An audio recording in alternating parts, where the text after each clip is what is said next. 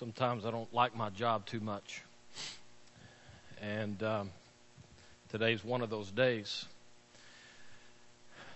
A while back, in a different church,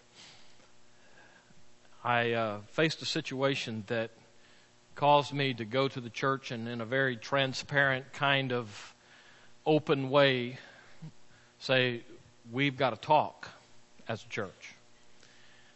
And in the course of that discussion, I made a reference to practical theology, and one of the, I'm going to be kind, I'll say one of the men of the church. What I started to say was one of the know-it-alls of the church, but that's a different deal. He caught me and he said, you didn't really mean what you said there. I said, yeah, I really did mean exactly what I said. The fact is that our theology, what we believe about God, has to work. And it has to work in the bad times and the hard times, just like it has to work in the good times. That's what the gospel, the letter of James is about, is a faith that works through all kinds of life. And so, in this day, as Dory and I were talking about this and moving towards this day where he would announce the final decision of what actually has been months in the making, we talked about how best to do that. You know, typically what happens when a staff member, whether it's a pastor or a music minister or a youth minister or whatever, whenever they resign, typically in a Baptist church, they go through the whole service, and then right at the end of the service, oh, by the way, I'm leaving to go to another church. And it's kind of like throwing a hand grenade into a room and then walking out and then expecting everybody to go have a good lunch. And it just doesn't work that way. So I felt like it was probably a good opportunity for us to be family here. And so you're not going to get the normal sermon from me today. What I want to try to do today is for us as a family to make sense of what God's doing here.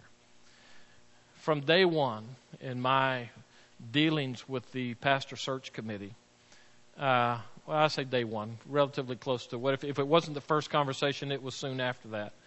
Dory's name and Amy's name started entering into our conversations.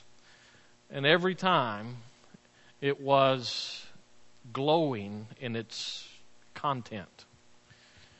And that was good to hear, actually. A pastor going to a new church doesn't necessarily want to go into a situation where, people going, we hate this guy. We just wish he would go away. But that happens a lot in churches. And so for the committee to speak as highly of Dory and Amy as they did was a refreshing thing for us. And so that was kind of that. And then when I started doing some of my research into this church to see if it was a church where, God might be calling me, if it was a place that, eats men, or if it was, what kind of church it was. There are man-eating churches, by the way, and pastors know that. And so started doing a little research into the church, and one of the things that I kept hearing was the music guy at that church is phenomenal. And so what we have now is this beginning of an aura that's being built of who Dory was. The end of May, as Teresa and I were making our way home from an overseas trip back to Edinburgh, the committee wanted us to see the church and have a chance to worship with you without being a big spectacle. And so we stopped off on our way home at the Houston airport, and they picked us up and brought us over. And that Saturday evening, and we'd been on the road for 24 hours or more by that time, and we were just wrung out.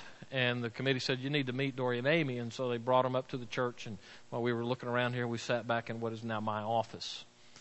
And it was my chance and our chance for the first time to put some flesh to this aura that we'd been seeing and hearing about.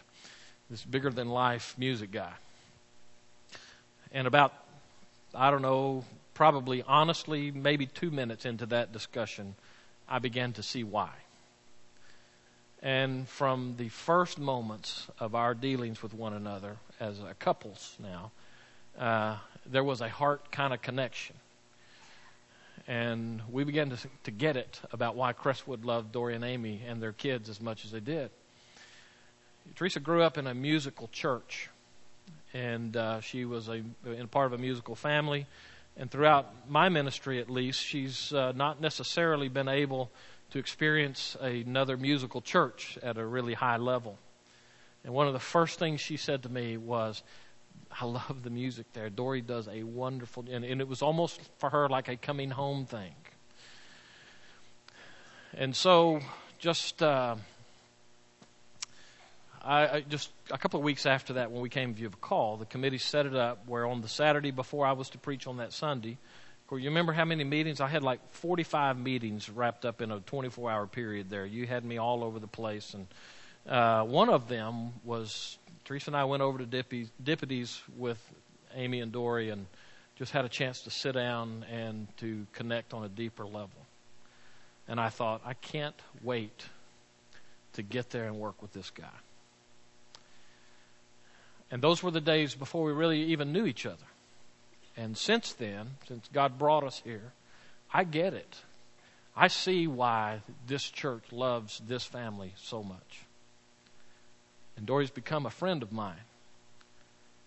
That'll never change, I suppose. I know that some of you sit out there going, you've been here for 2 months. So what are you possibly talking about? It's just a connection level. It's just either you get it or you don't. And we got it. So when he was telling me in that second meeting that we had sitting over at Dippity's that the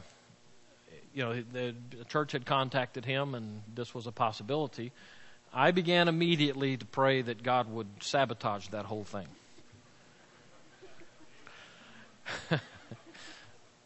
I wish I was kidding with you, but I'm not. I've honestly prayed, God, if there's any way, let this cup pass from us. And, I want God's best for him and his family. But I want God's best for us too. I had a professor of mine I was talking to a couple of weeks ago, and he said, well, Mark, because I was kind of crying to him sort of, and he said, you're going to be able to build your own staff. You get to pick who you want. I said, okay, I picked Dory. And Dory won't play, so I guess that's that. But so what I want you to hear from that, all of that is, for me, and I've only been here a couple of months, and they've been here 7 years. But for me, this is painful stuff. And I know that's true for you because ever since I've been here, all I've heard from every corner is how wonderful this family is and how good they've been for the church, and they would say how good you've been for them. So understanding the pain, it's a good time for us today to just kind of not pretend that everything else is fine and everything's going to go on. And let's just deal with the pain today. Okay? Because we've got a few more weeks with him. He didn't do this in the first service, and I tried to warn him, and he didn't do it in this service. He did not give us an end date on this, okay? So we're just going to fill in the blank for him. 2050, the year 2050 is when his resignation takes place, okay? And even then, now it's got to be approved by 8/10 of the majority here. So take your Bibles and let's look at a biblical precedent for where we are today. Deuteronomy chapter 34. Now, for most of you, it's going to be in the clean part of your Bible. It's not where you normally go to study in your devotion time. Deuteronomy 34. If you don't know where Deuteronomy is, but you know where Joshua is, go to Joshua chapter 1 and go back one page, okay?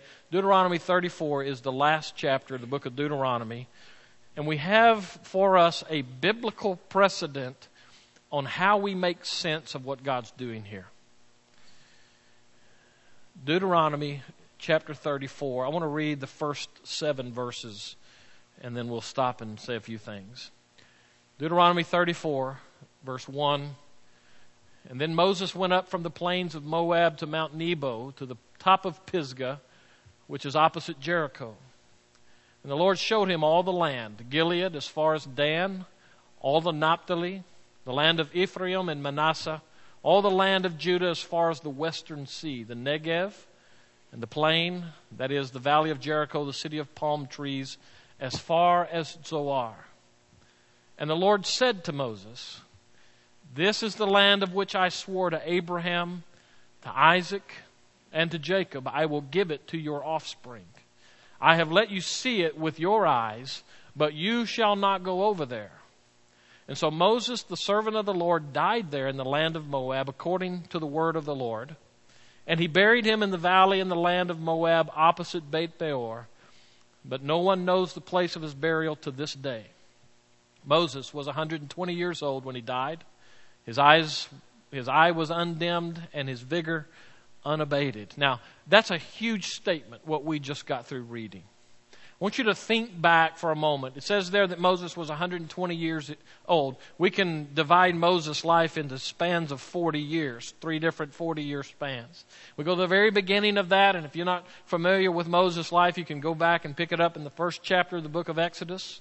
And here was this Hebrew slave child born under a death sentence, and his mom just refused to buy it, so she stuck him in that little ark. You remember the story? And the Pharaoh's daughter found him, and Moses was raised as a prince of Egypt. All of the best training, all of the best food, all of the best teachers, all of those kinds of things. Moses grew up as a future king of Egypt.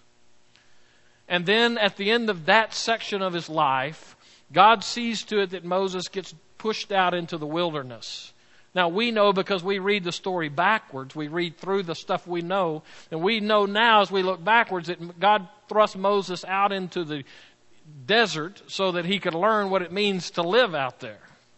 Because in that last section of his life, that last 40 years, God uses Moses to take the children of Israel out of Egypt, out of slavery. We go back and we know this movie, The 10 Commandments, and we see all the plagues and all that God used to get them out. But every step of the way, Moses is God's man of the hour, leading Israel to their destiny, which is the promised land. This chapter, Deuteronomy 34, doesn't just close out the Pentateuch, the first 5 books of the Bible. The Jewish, they're serious about these 5 books of the Bible, our Jewish friends. It also closes out this chapter, which is Moses' life. And we're going to see before we go even hardly a few verses further from this, that there is a next leader of Israel. His name is Joshua. As we've been looking at Sunday nights in our Bible study time over in the Family Life Center, God definitively named Joshua as the successor to Moses. And before he even brought that to the light to the people, God trained Joshua. What I want you to get from that is this first basic truth that helps us make sense of what's going on here.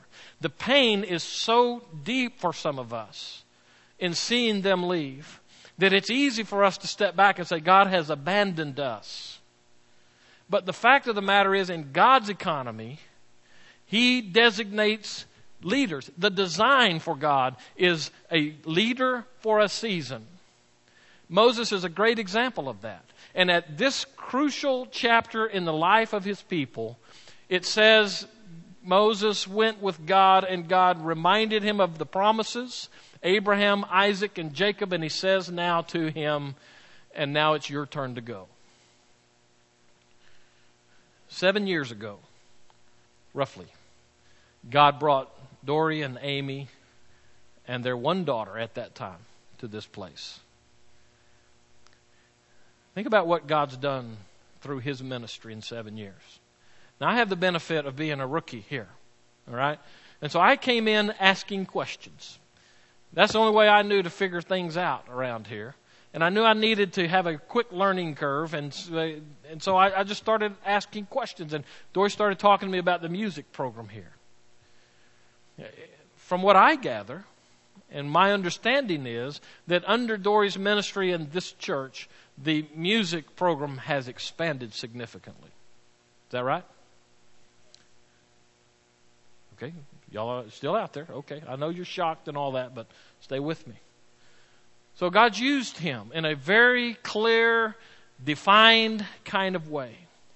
Not just him, but his wife. When I came to this place for the first time, they started showing us around, took us over to the children's building.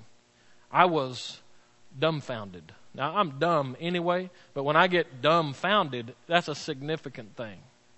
Walking through that building, and then I started talking to people and listening to the impact that Amy has had in this church, in the children's ministry. This church has one of the best children's ministries I've seen anywhere, and I've had some dealings with some pretty large churches. Nobody gets it like we've gotten it here. So in 6.5 years, to use his time frame, God has done some very big things with them. Think about the musicals that have happened on this stage. And his ability to reach into the congregation with people who would normally not ever do some of the stuff that he got you to do.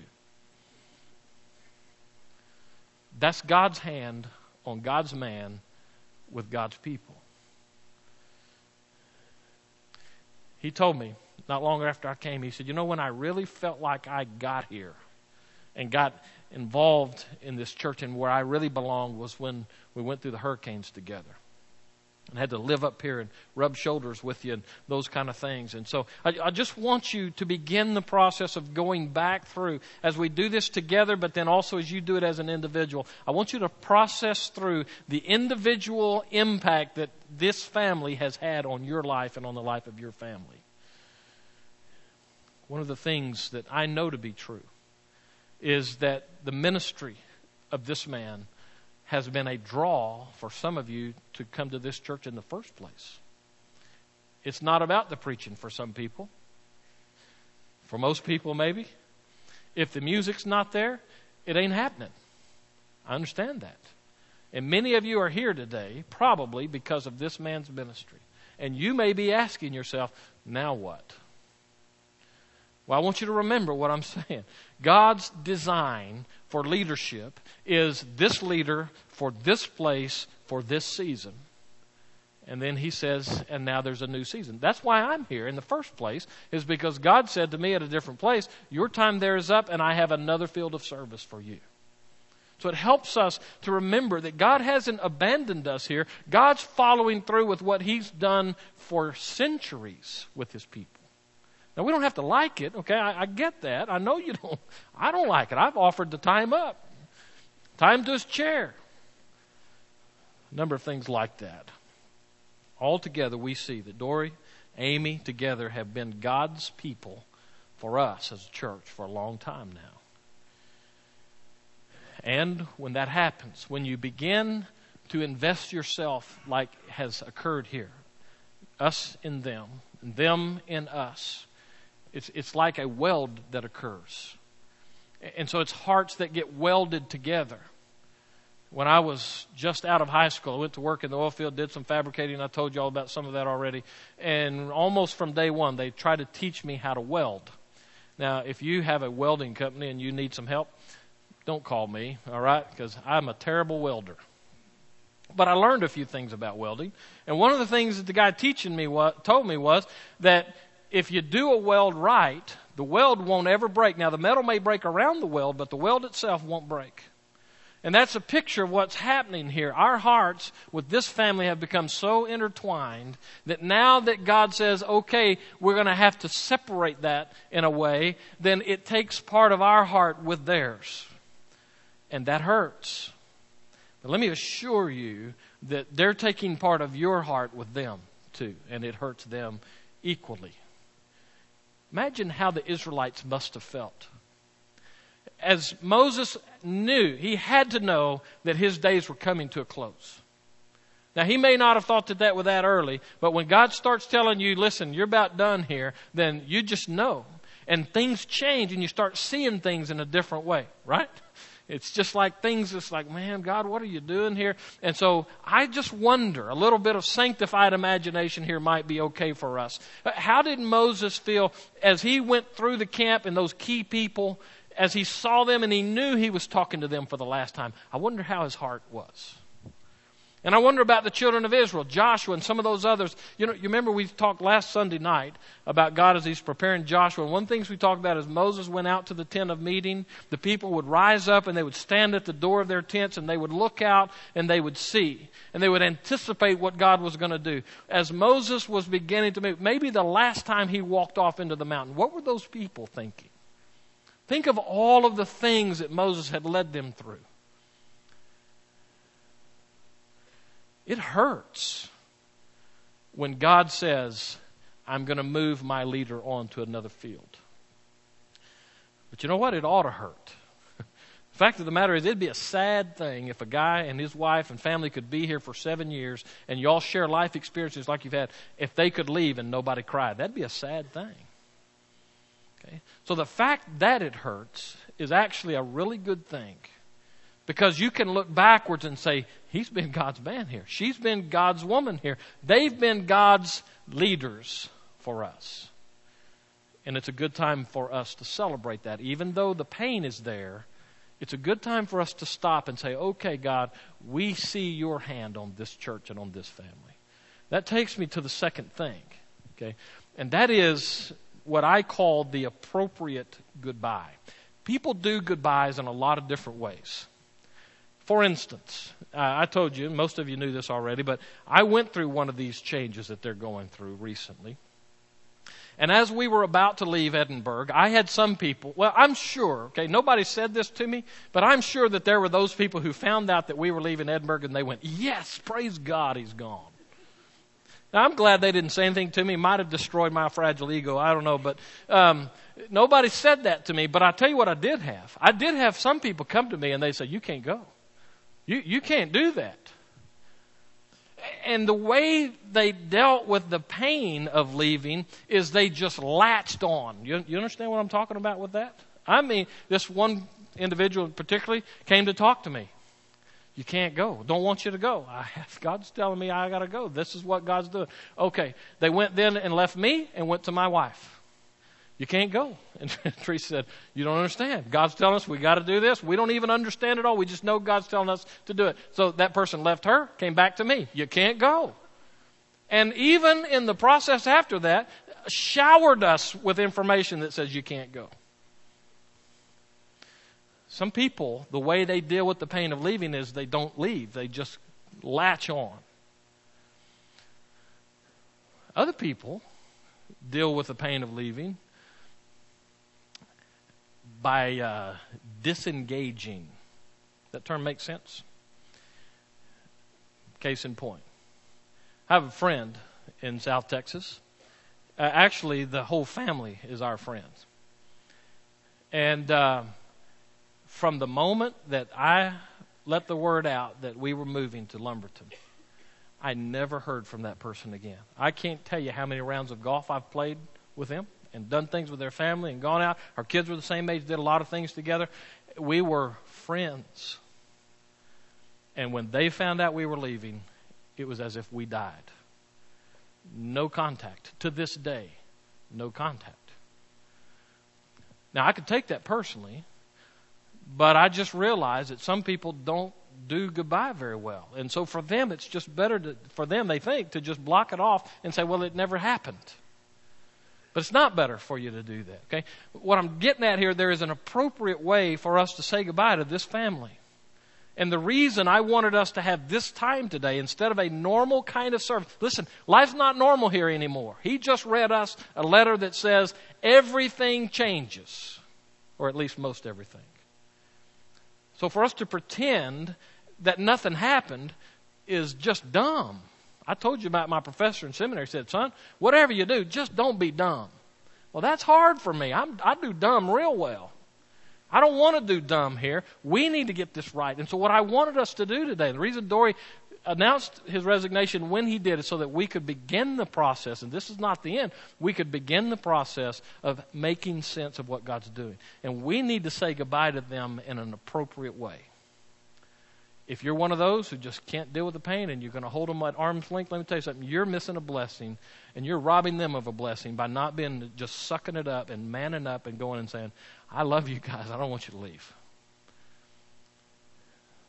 We got to do this right. And to pretend that it's just okay is not the right way to do it. For us just to throw the hand grenade in and walk out is not the right way to do it. We need to get it right. So let's look back at this passage now. Take a lesson from the children of Israel. Now, where I left them off in verse 7, Moses had died and God had buried him. Look at verse 8. And the people of Israel wept for Moses in the plains of Moab for 30 days. I'm going to stop reading there. I know it's not the whole verse. Let's stop and make sure we really understand what is said there. I've been to Moab, modern day Jordan. If you want to know what that looks like, Google the Dead Sea and then look to the east of that. Okay? There is one blade of grass for every 10,000 square miles in there. It is the most desolate area I've ever seen. As a matter of fact, the Dead Sea, they told us when we were there, is the lowest point on the planet geographically. And because of that, the sun gets to about 10 million degrees. It's hot there. Nothing grows there. Now, scholars tell, that's where they were, by the way. Scholars tell us that at this point, there were probably 7 million people in the children of Israel, living in tents in a desolate area. For the first time ever, they experienced what we call fast food. God brought in birds at night and manna in the morning. They just had to go out and pick it up. Living in tents. Now, not only is it a terrible living condition situation, there's also an added threat militarily. Why are the children of Israel at that point? Well, our history shows us that they're about to go in and take the promised land. That's the book of Joshua. We see that. And so they're camped out there. The people of what Israel called the promised land. You know what the people in the promised land called that land? Home. And they're ready to fight for it. And so the children of Israel are ready to come in. They're sitting there exposed militarily. And these coalitions, as we'll see in the book of Joshua, individual city-states, coalitions come together and they attack the children of Israel. Children of Israel are in bad position to be sitting there doing nothing. But again, look at the verse. And the children or the people of Israel wept for Moses in the plains of Moab for 30 days. Let that sink in. What I want you to hear from that is what we're about to do as a church here is important. We need to get the mourning process right. Now, Dory didn't tell us the date, but it's the 18th, right? So on September the 18th will be their last Sunday here.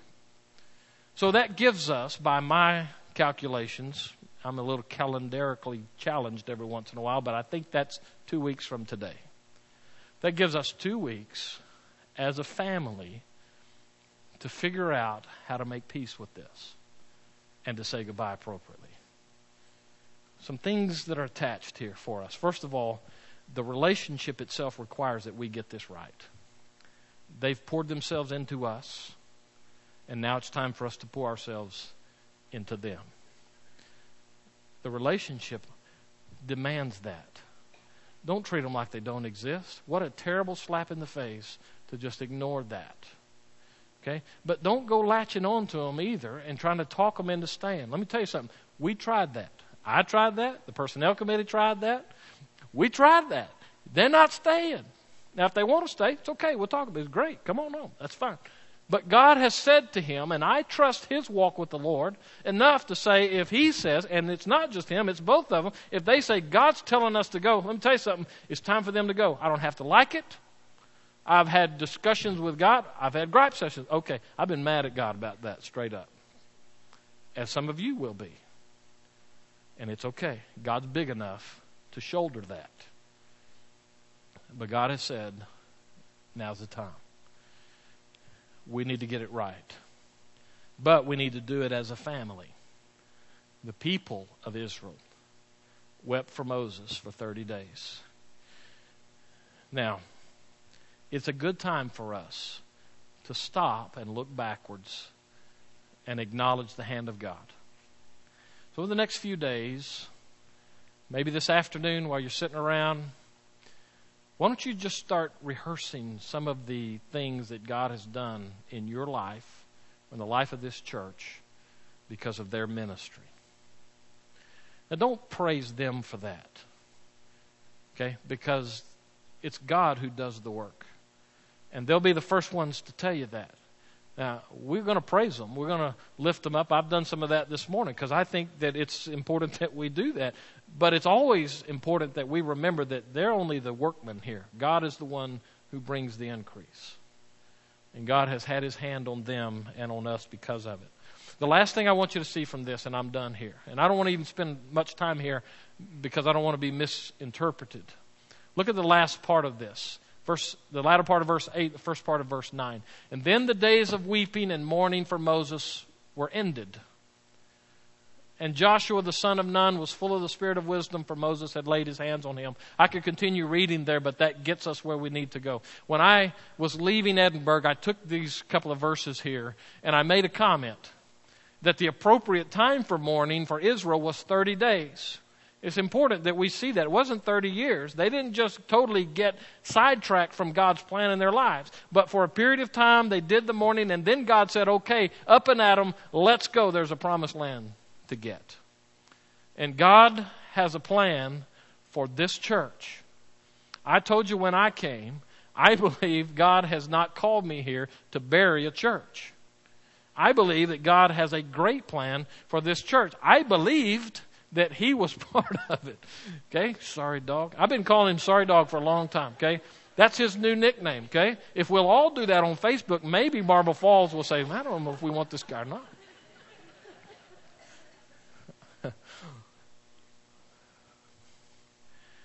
I used that verse. For 30 days they wept. Well, after we got here, I kept getting emails from one of Teresa's friends in our church, and she was saying, 30 days are not up, I'm still mad. This is day 14, I'm still sad. But at day 30, I knew that she knew there's a point that you just have to say, okay, forward. We go forward. Because that's God's plan.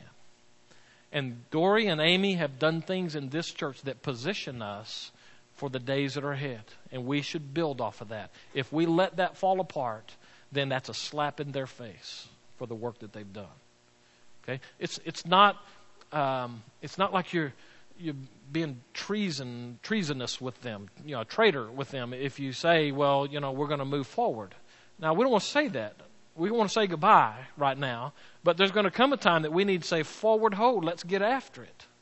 Because God has a plan for this church. And the days of weeping and mourning for Moses were ended.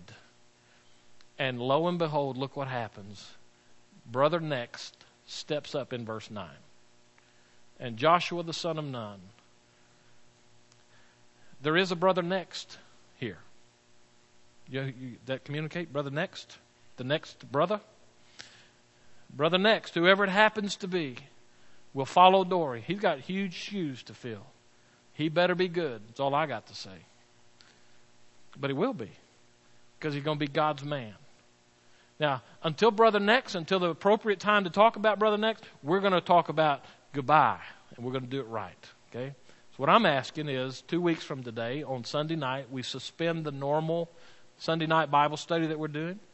We'll do a reception for them.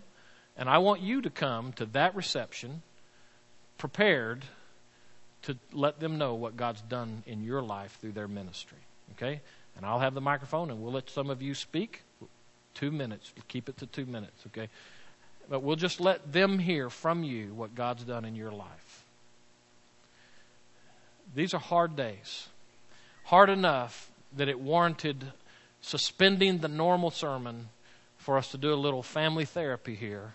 It makes sense of what God's doing. God is not finished with us. He's not finished with them. I rather suspect that down the road somewhere, this church will have the opportunity to look out at life in the kingdom in Texas and say, yeah, Dory used to be minister at our church. Look at what God's doing in his life now.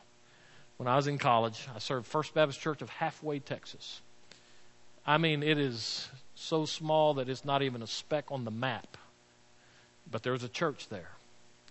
And when I got there, they were singing the praises of Dr. Carlos McLeod. Dr. McLeod pastored that church when he wasn't a doctor. He wasn't even a nurse at that point. He was just Carlos. And he went on to be the director of evangelism for the Baptist General Convention of Texas, a big shot in denominational life. And 20 years or more before that, he had been a pastor of that little church. And they wouldn't let anybody forget it. God may do that with Dory. We may turn around in 20 years or more and see him doing great things for God at a very public level. We may not see that. But we will look backwards and say, God used that man and his wife in this church in big ways. So don't wait 20 years to tell them thank you. For 2 weeks, let's do it well. Let's pray. And Father, we thank you for the opportunity to serve alongside one of your choice servants, actually two of them. And as a church, we are mourning today. But we do so with hearts that are full of hope in what you will continue to do through their ministry and what you will do here in the time to come.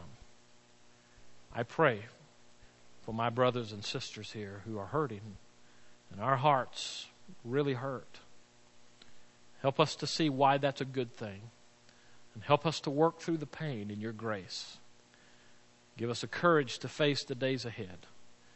In Jesus' name.